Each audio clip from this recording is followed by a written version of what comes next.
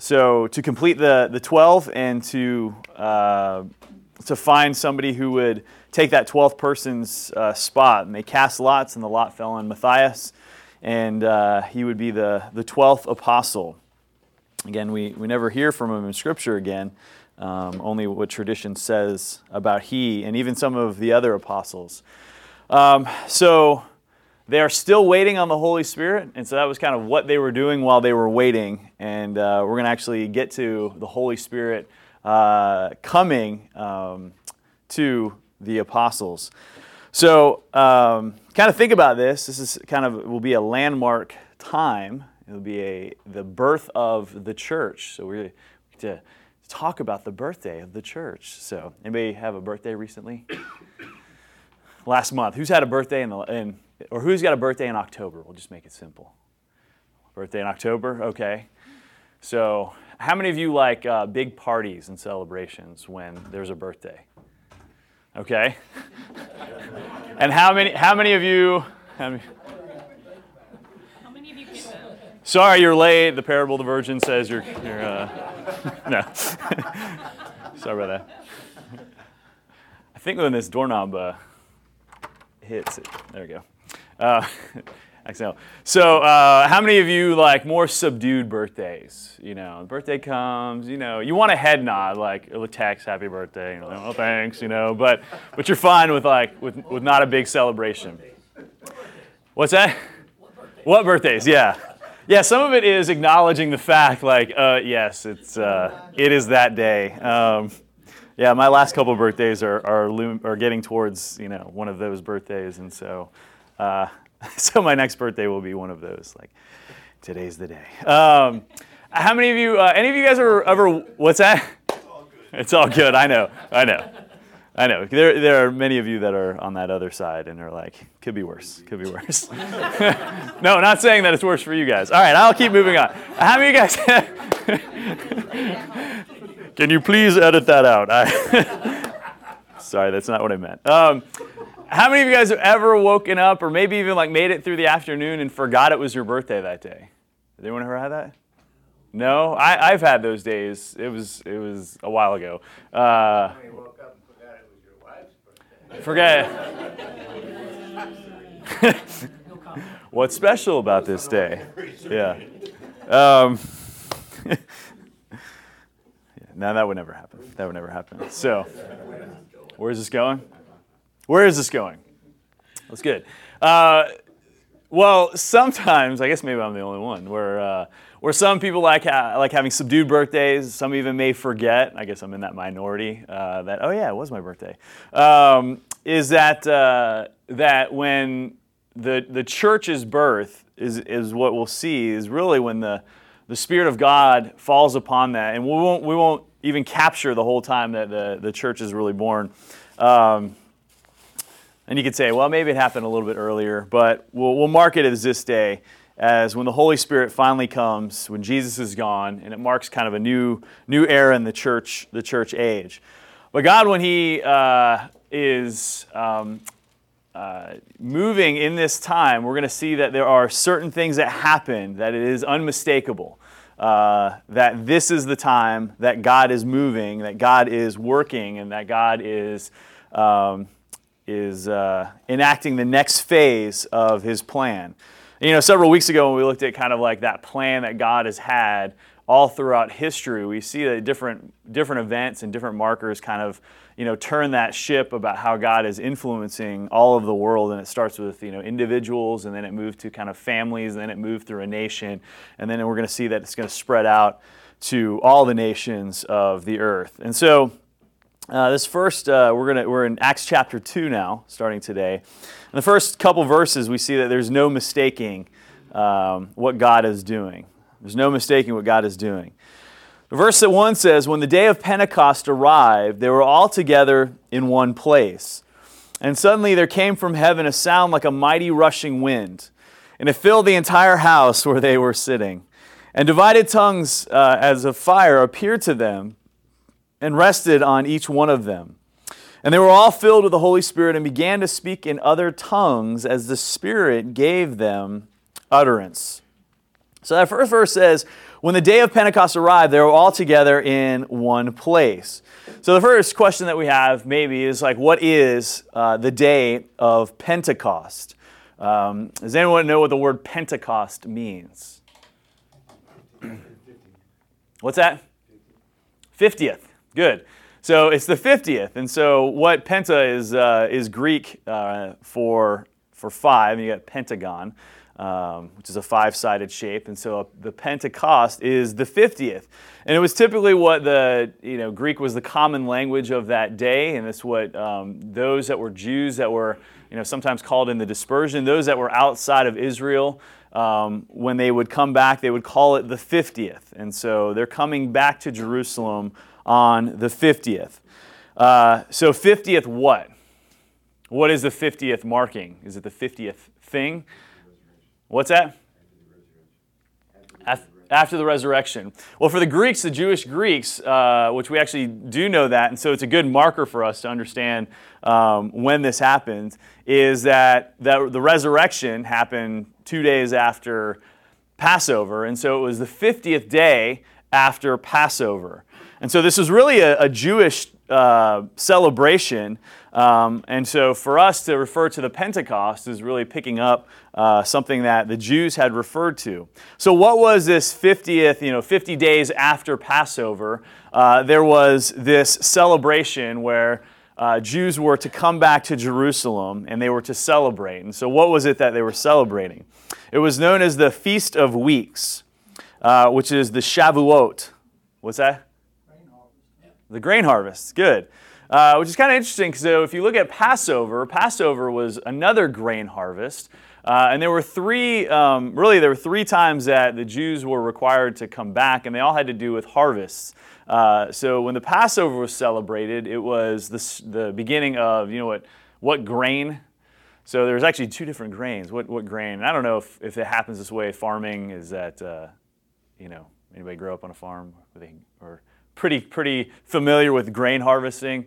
The first one was barley, and so that was what was celebrated during the Passover, and so that was 50 days prior to the time that we're at now, and they sometimes call the Feast of Weeks the Shavuot, which was the 7. It means 7, so 7 of sevens, which is 49, and so actually the feast came 49 days after the Passover. So some would say, why the 50th? And so that has to do with the differences of when actually the Passover was celebrated. When you look at the Passover, some celebrate it on one day and some celebrate it on the day after. And so is it 49 days after or 50 days after? It depends on when you mark the Passover. But it was 7 weeks or typically 50 days, depending on how you celebrated Passover. And this celebration, the Pentecost, marked the wheat harvest. It was typically from May to June is when the wheat harvest was. And so I had to pause and say, when do we harvest wheat in the U.S.? Do you guys know when we harvest wheat in the U.S.? What's that? It depends on when it's planted. That is a great answer. I always thought, don't we harvest in the fall? But yeah, the first wheat harvest is actually in June. So because there's a winter planting, yeah. So I that was kind of one of those things that I didn't know. So how many times do you know, Sue? How many times you can harvest wheat? Depends on where it's grown, and how many times you can get that in, right, for enough warm days in order to fit that in. So that was when they had their celebration of the wheat harvest was in May, late May or early June. And that was when it was celebrated, and barley was a little bit before that, and that's what they celebrated during the Passover. It's one of the 3 biblical pilgrimages. It starts with harvesting of barley around Passover and ends with wheat at the Shavuot. During this time, the book of Ruth is typically read, and there's some other things that are traditions that are held that go along with this, and for different celebrations, they might read different portions of Scripture. They read the book of Ruth. Do you know why they read the book of Ruth? What's that? Yeah, so there was a description of when Ruth and Naomi come back. It's around the time of the harvest, and so that plays a big part in in that portion of Scripture. So it's kind of interesting. Like that's the main reason that they come back in order to celebrate this. So the Jews would have come during Passover. They would have gone back to their homes, and then 50 days later, so not too much longer, 7 weeks, less than 2 months, they would have been back celebrating again another feast there in Jerusalem.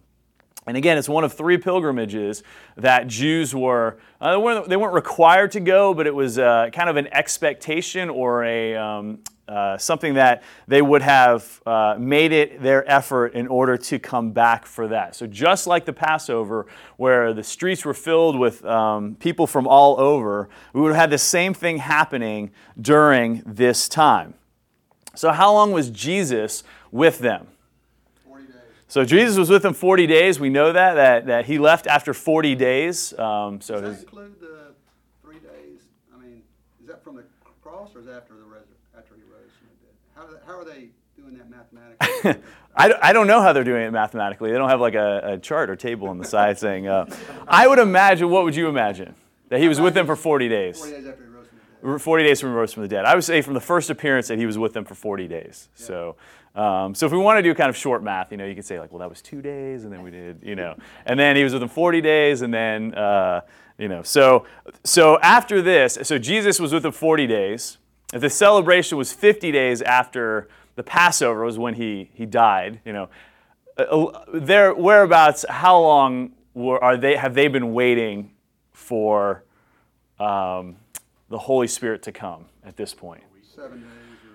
Yeah, you can say, so we'll say 7 to 10 days. So about there they had been waiting. And so in this time, we see that they're gathering, continue to gather together. In this time, they're praying. In this time, they felt led to replace Judas with Matthias. And so we can kind of have some idea about how long these events were going on. And it says they were all together in one place. Now, earlier in chapter 1, how many made up the all that we had, assuming that we hadn't added anybody at this time? Do you remember how many people were together early? 120. So there was 120. So there's 120. They were all gathered together in one place. They're in a house, because it says that they're in a house with each other. And so we see maybe that it's part of their pattern, part of their routine, that they're coming together, that they're solidified, that they have been encouraged by being with Jesus, and that they haven't scattered after Jesus left, that they are waiting and praying and seeking the Lord during this time. And so we know, so the day of Pentecost has arrived, meaning there's this big gathering of people that are coming in order to celebrate the feast. So they would be Jewish, and they were, in the meantime, the 120 are gathered together in a house. And so verse 2 says, "And suddenly there came from heaven a sound like a mighty rushing wind, and it filled the entire house where they were sitting. And divided tongues of fire appeared to them and rested on each one of them." So it's kind of interesting, this verse about how this manifestation of like what's happening has come on. So first we see that there's a sound like a rushing wind. So this means what? That something that they experienced, they all what? They all heard, right? So there was a sound like a rushing wind. It doesn't say that they felt the wind, but they heard something like a rushing wind. Just like when the day Jesus was baptized, that everyone heard the voice of God. Now everybody heard something, because if you didn't hear the voice of God in saying something, what did the people say that they heard? What's that? Thunder, yeah. Whenever you hear the voice of God, they use a term that is a sound of many waters, which is kind of the sound of a waterfall. And so there's some sort of audible explanation, something that they've heard, that they realize something is happening. And the second thing is that, so it sounded like a mighty rushing wind. It filled the entire house. So the sound fills the house all around, doesn't come from one particular place, and so surrounds all of them in what they're hearing. Fills the entire house where they were sitting, and the divided tongues of fire appeared on them. So divided fire appeared. So this is something that they all experienced, and how do they experience this aspect? What's that? They saw it, right. So they saw it.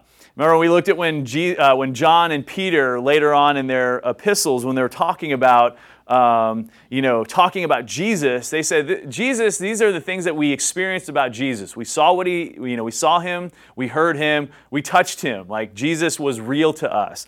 And so the same thing is being manifested to them in an audible and visual way. They see something happening around the room, right? Because if only one of you, it's like when the lights go out, you're like, did you guys, like flickers, you're like, did you guys do that, or was that just like my brain doing something? And then somebody confirms it. It's like, no, I think the power just went out like momentarily. Okay.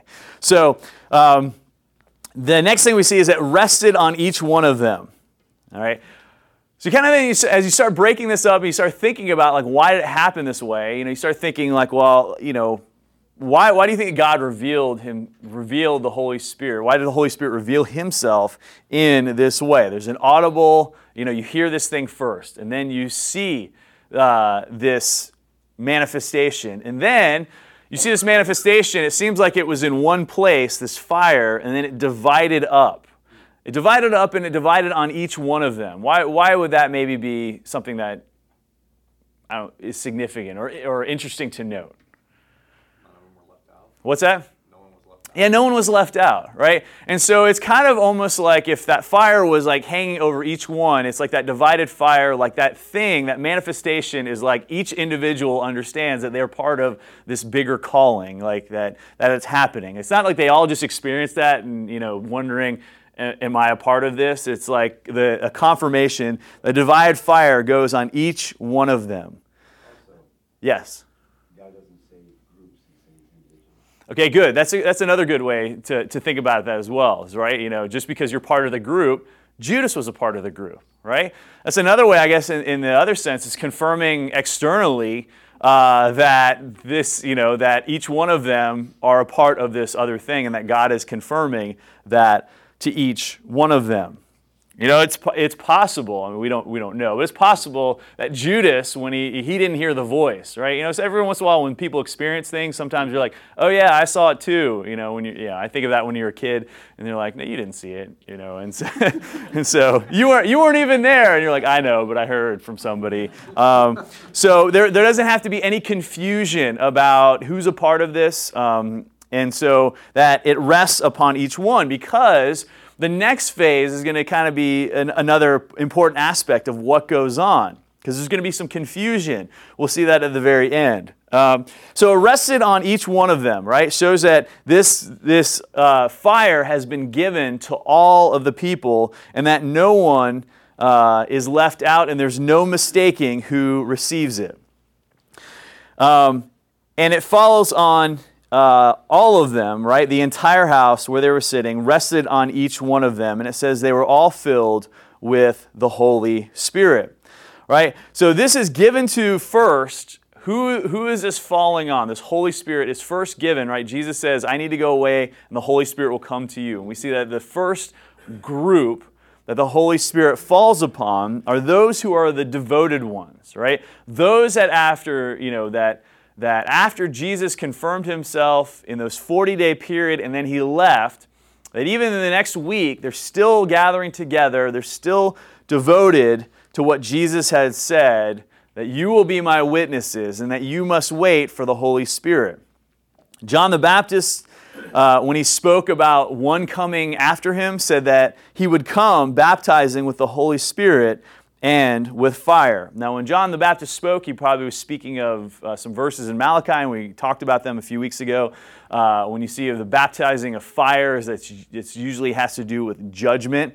But we see this fire as an illustration and a manifestation of the Holy Spirit coming. We don't see that it's an actual fire. It says it appeared as a fire. So was it actually some sort of heat that was generated? There's nothing that describes that, but that was the appearance of what they saw. And what does it say that it visually looked like? That tongues of fire. I always felt that that's a strange description about what it looks like. So tongues of fire. So it visually appeared to them as some sort of tongue, and that had gone over each one of them. That word, when you look at that word tongue, is similar to the way that we would use the tongue. It could either be the physical aspect, the part of the body, but it's typically used when we talk about a tongue as a language. We say the same thing when we talk about tongues. We either have our tongue or our native tongue is English, or our native tongue is Spanish, or whatever it is talking about the language of that particular person. And so it visually appeared in that way as a tongue and then rested upon each person. So they have a kind of a visual about what it looked like, and then we see that not only what it looked like and appeared to them as, is how it would actually manifest to each one of them. So it's kind of a double confirmation in that sense. And so at this point we see that whatever they're experiencing, we're going to get to the kind of the third phase, it's an external visual sound, what they're seeing, what they're hearing, individually represented for each person there in the room, that they all saw and they all witnessed. And so there was no mistaking what God was doing. There's been times in the past where people will make predictions about things that will happen. There was a TV radio. There's a radio host. His name was Harold Camping. You guys remember that name? I thought of him when I was kind of thinking about this. Harold Camping in 1994 predicted that the Lord would return and that the church would be raptured. And he wrote a book called 1994 ?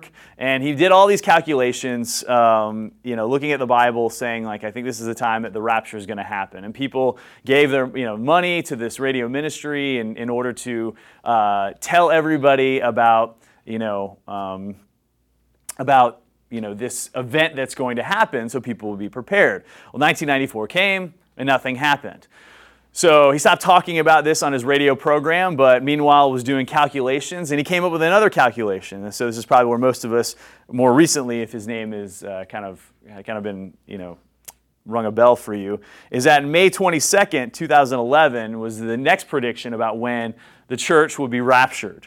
And most churches, just put them off, right? We already looked at when Jesus said, he would. That he had to go away, and they asked, are you coming? Is this the time that you're setting up the kingdom? That Jesus said, I don't even know when that's going to happen. But Harold Camping said it's going to happen. He spent $100 million of the radio ministry's money. People gave up, there was one guy who gave up $150,000 of his life savings in order to support this ministry so others would know and be prepared. And May 22nd happened, and nothing happened. Well, Harold Camping on May 23rd rationalized that and said that it was actually a spiritual judgment that happened. So Jesus came, but it was in a spiritual way, right? Which is pretty, convenient that on how to, rationalize and explain what had happened. He said, but the world will end in October of this year. Most people kind of forgot about that, and there was not much fanfare, and October came, and nothing happened. And the March of the following year, Harold Camping said, you know what, I was mistaken. He finally admitted that he was mistaken. What these guys experienced, what the apostles experienced, there was no mistaking, right? And as some of you don't want any fanfare with what's going on in your birthday, when Jesus said the Holy Spirit is coming, it's not like, ooh, I think maybe I have the Holy Spirit, right? For them, it was like confirmation, visual representation, that they saw it, that they heard it, that they witnessed it, that it was divided all among them. And then we see the next phase of what's going on. So this day has arrived. And what happened is in verse 4, they were all filled with the Holy Spirit. And they began to speak in other tongues as the Spirit gave them utterance. So it says that they were filled with the Holy Spirit. So this is an experience that each one of them felt inwardly. We've seen the filling of the Holy Spirit, and there's plenty of places that we could go earlier in Scripture where people are filled with the Holy Spirit. Saul was filled with the Holy Spirit at one time, that he was given prophecy. There was times when the tabernacle was created that certain people were filled with the Holy Spirit in order to make the tabernacle. It was usually those that were gifted in craftsmanship and artistry, were given the Holy Spirit a particular time for particular functions, for particular duties, in order to do certain things. In those days, you saw the Holy Spirit would come upon certain people. You also saw the Holy Spirit leaving certain people. And so sometimes the Holy Spirit worked in that way, manifested himself in a certain way in order to complete a certain job or task unique to how God was working in those times. But we also saw that the Holy Spirit sometimes left. And so here, though, we see that the Holy Spirit has come on. They're filled with the Holy Spirit, and they're experiencing similar things that had happened in the past. Although now we have a particular way that this Holy Spirit is working, that the Holy Spirit is working in the apostles' lives. And it said that they spoke in other tongues. So we saw the tongues of fire, that whatever that looked like, that fire divided itself, that it looked like a tongue of fire, and that it came upon each one of them, and that they were able to then speak in tongues.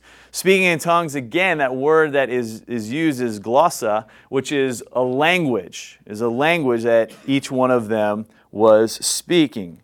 And so this was internal confirmation that they externally saw that it rested upon each person, and then there was an experience that each one of them had inwardly, and that they spoke different languages. We'll talk about that a little bit more.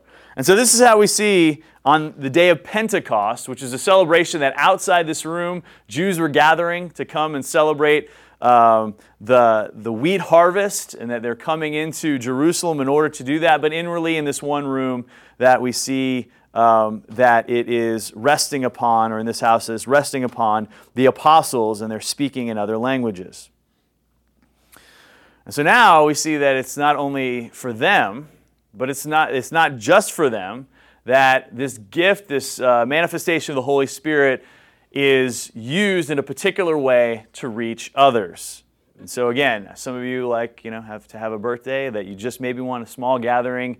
That's not how God is going to work here, that he starts with 120, but he then is going to reach out to many more. Do you have a question? Yeah. Yes. As we accept what Christ has done for us, we are filled with the Holy Spirit. Yes. It's an event. Yes. Here, there are tongues of fire that come down, Yes. and they're filled with the Holy Spirit. Yes. Is the tongues of fire the Holy Spirit, or is the tongues of fire a blessing cause them, in conjunction with the Holy Spirit, to speak separate tongues? People think the tongues is the Holy Spirit. I'm not sure which. Okay. So let's think about it this way. When Jesus was baptized, we saw the Holy Spirit descending as a what? As a dove. So for them, for those that are on the outside, it's an external confirmation that something was happening there. And so the Holy Spirit came, and there was a manifestation of tongues. I wouldn't say that the Holy Spirit is the tongues of fire. Right? I guess that's kind of almost sounding somewhat pantheistic of applying God to a particular item. But no, the Holy Spirit came, and with the Holy Spirit's coming, this event happened. Now, the other thing that we have to think about, too, and so as we pause, and we'll see that there's several times that we're going to see tongues being spoken, and that really is probably the thing that I want us to see, to kind of have in the back of our minds, as we see as tongues being spoken with when the Holy Spirit comes on other people. How is it different, and how is it changing, and what are the particular reasons that we see this happening? And so we'll talk about that. We'll elaborate a little bit more in just a second about why it's happening, and then we'll see, how it, really the purpose of tongues here today. The other thing as we go through Acts, it's looking at, what happened in the lives of the apostles. And so, one of the things that I try to glean from this is what are the things that are applicable for us? A lot of it is how God worked in history. And so it really is more confirmation for us that these things weren't just a bunch of adherents to a religion, they were a part of a cult, and they were saying these things were happening, but there was no external confirmation of these things. And so all throughout these times, we see, 500 other people saw it, or, saw Jesus. Or we see that something happened with this group, and then we see outside something happened, and not everybody bought into it. We're going to see that as well. But what happens with them is really going to be unique, because we don't see any sort of visual confirmation, meaning we don't see the tongues of fire with any other group when we see speaking of tongues happening. But we do see speaking of tongues happening with the Holy Spirit, but we'll also see there are reasons why we see tongues with the Holy Spirit later on. Because that always ends up being the question, well, how come we don't speak in tongues? Is it because of our particular doctrinal stance on certain things? Well, yes and no, but it's not because we just hold a doctrinal stance. We hold the doctrinal stance because we understand Scripture about how tongues is revealed in particular ways. Not only in Acts, because Acts is the big place that people will go and say, well, look, the Holy Spirit came and people spoke in tongues, so there you go, you've got confirmation. Acts is also a place where you go when we talk about infant baptism, or we talk about some other events and say, well, look, this is what happened with these guys. Why isn't it happening here today? That's kind of an interesting conversation that I was having with somebody, a week or two ago. We were just talking about miracles in general. This is probably something we can elaborate on a little bit later. But when miracles happen in Scripture, even though when we read Scripture, we're reading like the events that happen, and it's sometimes happening. Acts happens over a couple decades. But we read it in 28 chapters. And so as you're reading it, same thing with Genesis. You're reading thousands of years over Genesis, but it's packed into 60 chapters, which is a lot, but a lot to kind of go through. And so, but as you're always seeing like God acting in this person's life. It could be like in 40 years, God has had 3 conversations with somebody. And we read it in, several pages. So it seems like God is always talking to this person, but then you back up and say, well, God is speaking to this person 3 times over 40 years. So it's really not, we read it as compressed events and miracles always happening and God always working, because this is God's revelation of himself working in history, but it's compressed events. And so when we see kind of what's happening, Jesus' miracles and everything that we read in the Gospels is only a 3-year period of time. And so when we see like demons and we see all of these miracles that are happening, it's really compressed into a small window. And same thing when the apostles, things that are happening, it might be a year between things that are reported about what's happening. There's probably things that happen that weren't reported that we don't get in Scripture, but that's always the things to keep in mind in the back of our heads, that this wasn't like all the time, an everyday event. Every time they came together on Sunday, somebody was being healed or somebody was speaking in tongues. It's not quite the idea that we gather. It's for particular reasons and particular purposes, which then could lead into a whole other rabbit trail about miracles happening today and how those work.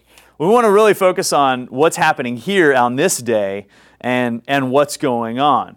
But it is questions that we have, and really questions how we address to others as they bring up the same things that are going on. But if we want to just be consistent, well, this is what Scripture says, and I don't know if we can make this leap, right? To say like, well, we all need to speak in tongues in order to be saved. Some will make that. Like if you don't speak in tongues, that you haven't been confirmed as having the Holy Spirit.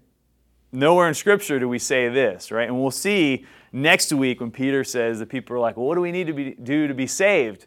He says, repent and be baptized. And we'll talk about that. Do you need to be baptized in order to be saved? So that's another thing. He doesn't say repent, baptize, speak in tongues, then we'll know for sure, because we'll also see when the people are saved, they're not all speaking in tongues. It's only a select group. And we'll start revealing, we'll talk about the reasons why in a second. But this is what we see happening here. And again, it's visual, it's confirmation, and it's unique to them in this particular experience.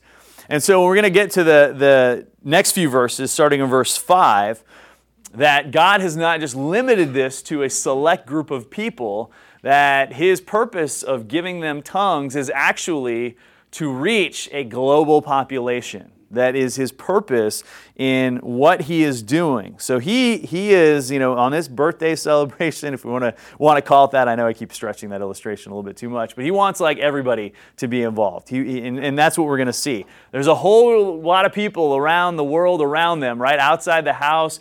People bustling around in the seats here for this celebration of this, this Feast of Weeks. And God says, I want you to reach them.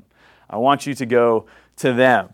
And it says, verse 5, now there were dwelling in Jerusalem Jews, devout men from every nation under heaven. Okay? So, in the nation, in the city streets all around them, it says that there were devout Jews, and they were here for this Feast of Weeks, right? They already have an understanding of who God is. They already have an understanding of the Old Testament, right? They have understanding of how God worked in their Jewish history. And so this is the first group that I want you to reach. We see that that's who Paul goes out to when he's going to go to different places. He's going to reach the Jews first. They already have a building block and understanding of who God is. He doesn't need to describe who Abraham was and all of this. It's part of, they already would have known. He just needs to connect the dots with this Messiah and Jesus and pull these things together. And that's what we'll see happening in a little bit. But they're also, it says they're from every nation under heaven. That they've come from all different parts of the world here for this gathering, right? They're here for the Pentecost. Verse 6, and at this sound, the multitude came together, and they were bewildered because each one was hearing them speak in his own language. And so at some point, they're in this house, and then at some point, they're not in this house because it doesn't seem like everyone's gathered inside this house. They seem to be outside of this point. But they've been given the Spirit, they're speaking in tongues, and then they go outside, and they're still speaking in these different languages, and people as they're coming kind of walking by, that they're drawn to this, right? It says that they were bewildered because each of them was hearing them speak in his own language. So what was spoken by the apostles, just to make the point clear, is that what they were speaking was they were speaking the languages of other people, of other men, right? Not some sort of foreign language that is external, not some angelic language. It was actually the language that people heard and understood. They all would have spoken Hebrew, or likely would have all known Hebrew. They all likely would have spoken Greek because they were outsiders coming in, and that was just the common language that they would have known. They would have known Hebrew if they were devout men, because they would have understood the scripture and the Torah that would have been read in Hebrew or spoken in Hebrew. And so they would have understand these different languages, but that wasn't the bewildering thing to them, because what they were hearing was something unique to where they were from. It says they were amazed and astonished. Are not all these who are speaking Galileans? And how is it that we hear each of us in his own native language? So what do you think they were insinuating by this when they said, are not all these who are speaking Galileans? Uneducated. Okay. Uneducated. You kind of get the same flavor when Philip tells Nathanael that Jesus is from Nazareth, right? And his response was, like, what good can come from Nazareth, right? And it's the idea that it's more of a rural area, uneducated. You wouldn't have had a lot of foreigners coming through. Like, where would they have picked up all these languages? They didn't get it from books. They didn't get it from exposure. It's not a trade routes, where people would have kind of picked these up. It's not a metropolitan area where people would have settled. And so it's like, aren't these Galileans? Like, if I'm not mistaken from their accents, could I not understand, where are they from? How is it that they're speaking the language, right, where I'm from? And so where were they from? It says, we get this in verse 9. So we see in verse 9 says, Parthians and Medes and Elamites and residents of Mesopotamia, Judea and Cappadocia, Pontus and Asia, Phrygia and Pamphylia, Egypt and the parts of Libya belonging to Cyrene, and visitors from Rome, both Jews and proselytes, Cretans and Arabians. We hear them telling in our own tongues the mighty works of God. So, let's see here. I didn't bring a marker. I didn't have this. So, we're going to, what's that? Yes, So but I'll use these things. all these, There's some up there Is there a marker up there? in that red spot. all these areas that were listed, Yeah. are we all, they're all Jews from these different areas? Yeah, so we see devout, right, Jewish men, devout men from these areas that are there, and they're hearing their own language. So, all right. I wanted to see what were you going to do with the magnets first. You will see. I was gonna say, if this is Jerusalem, this represents Rome, okay, and we'll say so. This is Jerusalem and Egypt, okay, and Libya. So. Water, Mediterranean. Okay, so we've got Asia, all right, which is Asia Minor, and Pamphylia, Pontus, Cappadocia, all right.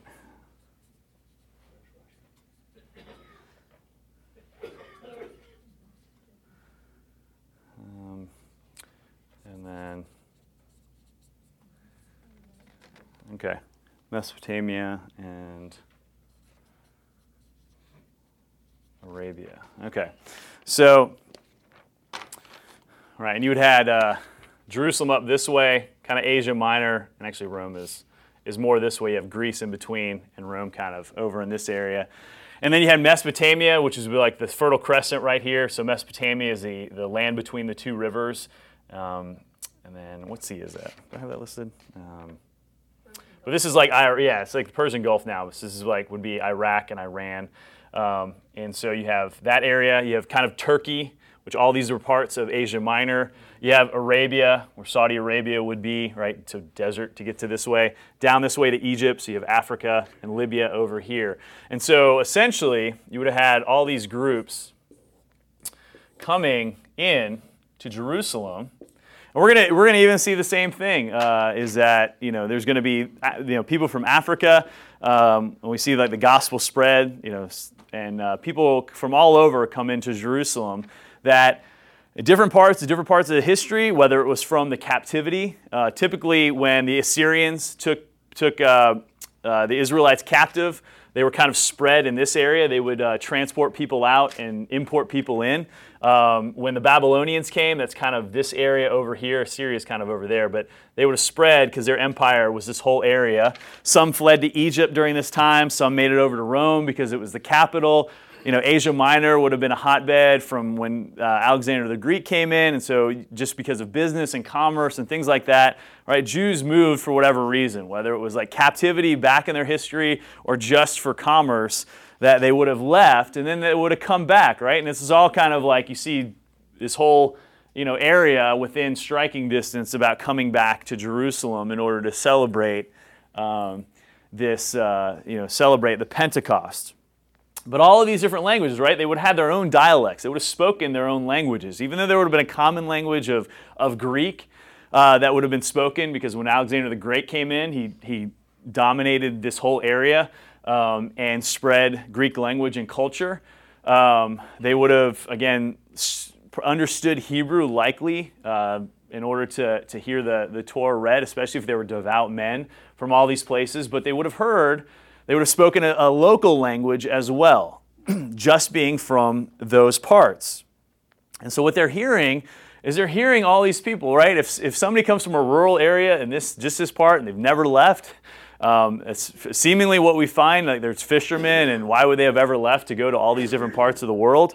How could they be speaking all these languages if they're from here and they probably wouldn't have been educated in that? And so they were confused by this, right? And it wasn't that they were just speaking language like, can I buy bread at the market, or just random things that you learn in your high school Spanish class or something like that, right? It's like things is specifically about the mighty works of God, right? Theological. Usually that's terminology that you don't get in typical language, that they're talking about God. And so they hear different languages being spoken But they're hearing particular things that are being said, and it's drawing them in. And so, again, we see actual languages spoken that are spoken of existing actual people groups. It was understandable to them. They didn't need an interpreter. They didn't need somebody to tell them what was being said because they were hearing from their own language. And multiple people were speaking multiple languages, and it was hitting all these different groups, right? You have 120 presumably speaking different languages, and all these different groups are hearing that and hitting it. And imagine there have been people talking about that, or at least understanding. Right? Sometimes you can hear other languages being spoken. You can sometimes hear, I don't speak French, but typically if I hear people speaking, I understand they're speaking French or some sort of dialect of that, either just the way they're speaking. And so they would have either understood that or at least shared amongst themselves, like, hey, they're speaking, so it's, they're speaking where I'm from. And so it was something that they clearly heard, and the information that was being explained to them was information about God. Something about God. But the whole thing about the languages was what was drawing them in. You've probably experienced this when you've been to, travel, if any of you have traveled overseas, and you hear somebody speaking English, for some reason you're always like, hey, where are you from? And they're like, I'm from Montana. And you're like, oh, I'm from Georgia. Like, for some reason you're excited, whereas you could be in different parts of the country, where, I've never been to Montana, but I'd be excited. And then sometimes they're like, I'm from Canada, and you're like, oh, okay. Well, we speak English, so even though Montana is close to Canada, but that happens a lot. Sometimes when you're in Mexico, you're like, hey, where are you from? Canada. You're like, oh, okay. Well, we can talk to each other, I guess. But we just don't have the same things that we can share, right? We all would at least share certain, political systems. We would all know each other's states and history and things like that. And so it draws you in, though. You hear, again, if you're in a market and you hear somebody speaking another language, you might be drawn to that and be like, hey, ask the question, where are you from? And it's something that unites and something that bonds people together. And it says in verse 12 that they were all amazed and perplexed, saying to one another, what does this mean? This is really cool. They're speaking about God. What is going on? These are Galileans, but they're speaking. It's almost like if you saw, what are those things happen? If you're in the mall and somebody just starts singing and then people gather together. Was that? Yeah, there's flash mobs. Has anyone ever experienced a flash mob? I've never experienced a flash mob. But, when you see those videos, you're people are like, what's going on? Someone just happened to sing, and then people are together, and then they're like, well, that was kind of cool. What was that about? And it was I don't know, we just wanted to do it. But that wasn't their thing. It wasn't a flash mob. Let's all speak in languages and pull people together. That there is a particular intent that we're going to see next week. But they're talking about God, and they're, it's drawing them in, being devout men of God. They're like, oh, that guy's speaking, It's things that kind of pull on these people's hearts and drawing them in to get a further hearing. When we lived in California, we would go to, sometimes we'd go to this area called Venice Beach. And Venice Beach was known for street performers. And usually, if you've ever seen a street performer setting up, they usually try to gather a crowd in. And so sometimes they might be warming up, or they might have a kind of a side act they do, but they're trying to get a certain crowd because the way that they get paid is people paying them in tips. And if you only have 3 people watching and you do your whole show for 3 people, you're only going to get 3 people's tips. But if you can get a crowd together, you've got more momentum. And so this speaking in tongues, in a sense, is kind of akin to getting the crowd together, pulling them around, hearing something what's going on. It piques their curiosity because then the main performance is about to happen. Some people, though, were dismissing it. And verse 13 says, others mock them, saying they are filled with new wine.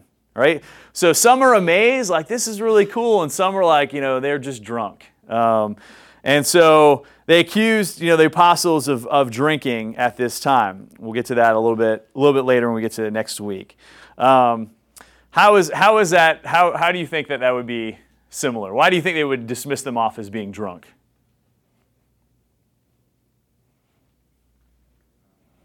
What's that? Maybe they didn't understand the languages, so they thought they were babbling. Yeah, so it could be that they just heard people talking in languages. Some, again, some see meaning behind the content that's being said, and some just dismiss it off. There's an interesting portion of Scripture in 1 Samuel when Hannah was lamenting that she hadn't had a child, and she was praying to God, but she was crying, and she was praying, fervently, but she wasn't speaking out loud. She was just moving her lips. And Eli, the priest, was like watching her and thought she was drunk. Said, and in his mind, and she says, "No, I'm not drunk. I'm crying, and I'm crying out to God." And then he kind of, is like, "Oh, okay."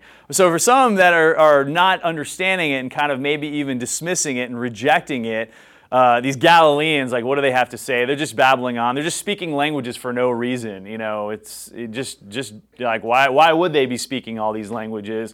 Perhaps they're just drunk. Perhaps they're just, doing their own thing, and they cast them aside. But we know that a large crowd is going to gather around, and they're going to wait to hear what is being said. And so we'll dive into that next week. So some think it's nonsense. Yeah. So we're gonna see at least several thousand people that are going to gather together around him. So how can we kind of draw, like, what can we draw? What conclusions can we see from this? Well, one is that God never does anything in obscurity, right? If God is working, right, sometimes it may be, we might not understand what God is doing, but when God moves in history, He doesn't do it in obscurity, all right? We might not understand it, but we don't want to mistake that as Him not doing anything at all. He confirmed to the apostles that the Holy Spirit had come upon them, right? It was kind of during this time, maybe as they're praying, sometimes emotionally people can be felt led. I felt this way about this. I don't know if it was God. I'm not sure. And for them, it shouldn't have been something like they were confused about, because they heard it, they saw it. It was a group of people. It divided themselves among everybody, fell upon them. And then it was confirmed to them because they were speaking in different languages. And other people understood those languages, right? And the content of what they were speaking was speaking about what God is doing. So, God's purposes should not be unmistakable either, right? He is going to send a shockwave into Jerusalem, right? We started with 120, and we're going to see the church explode when we get to it, hopefully next week. We're going to see the interim, what Peter says, because the whole point of this is to gather people around, and Peter's going to stand up and he's going to share to these people, "I know you don't quite understand what's going on, but let me make it crystal clear to you exactly what's going on." And for some, it'll change their life forever. So we see the birth of the church happening here, but they're not quite done. The day's not over, and so we'll get to that next week. All right, you guys are dismissed.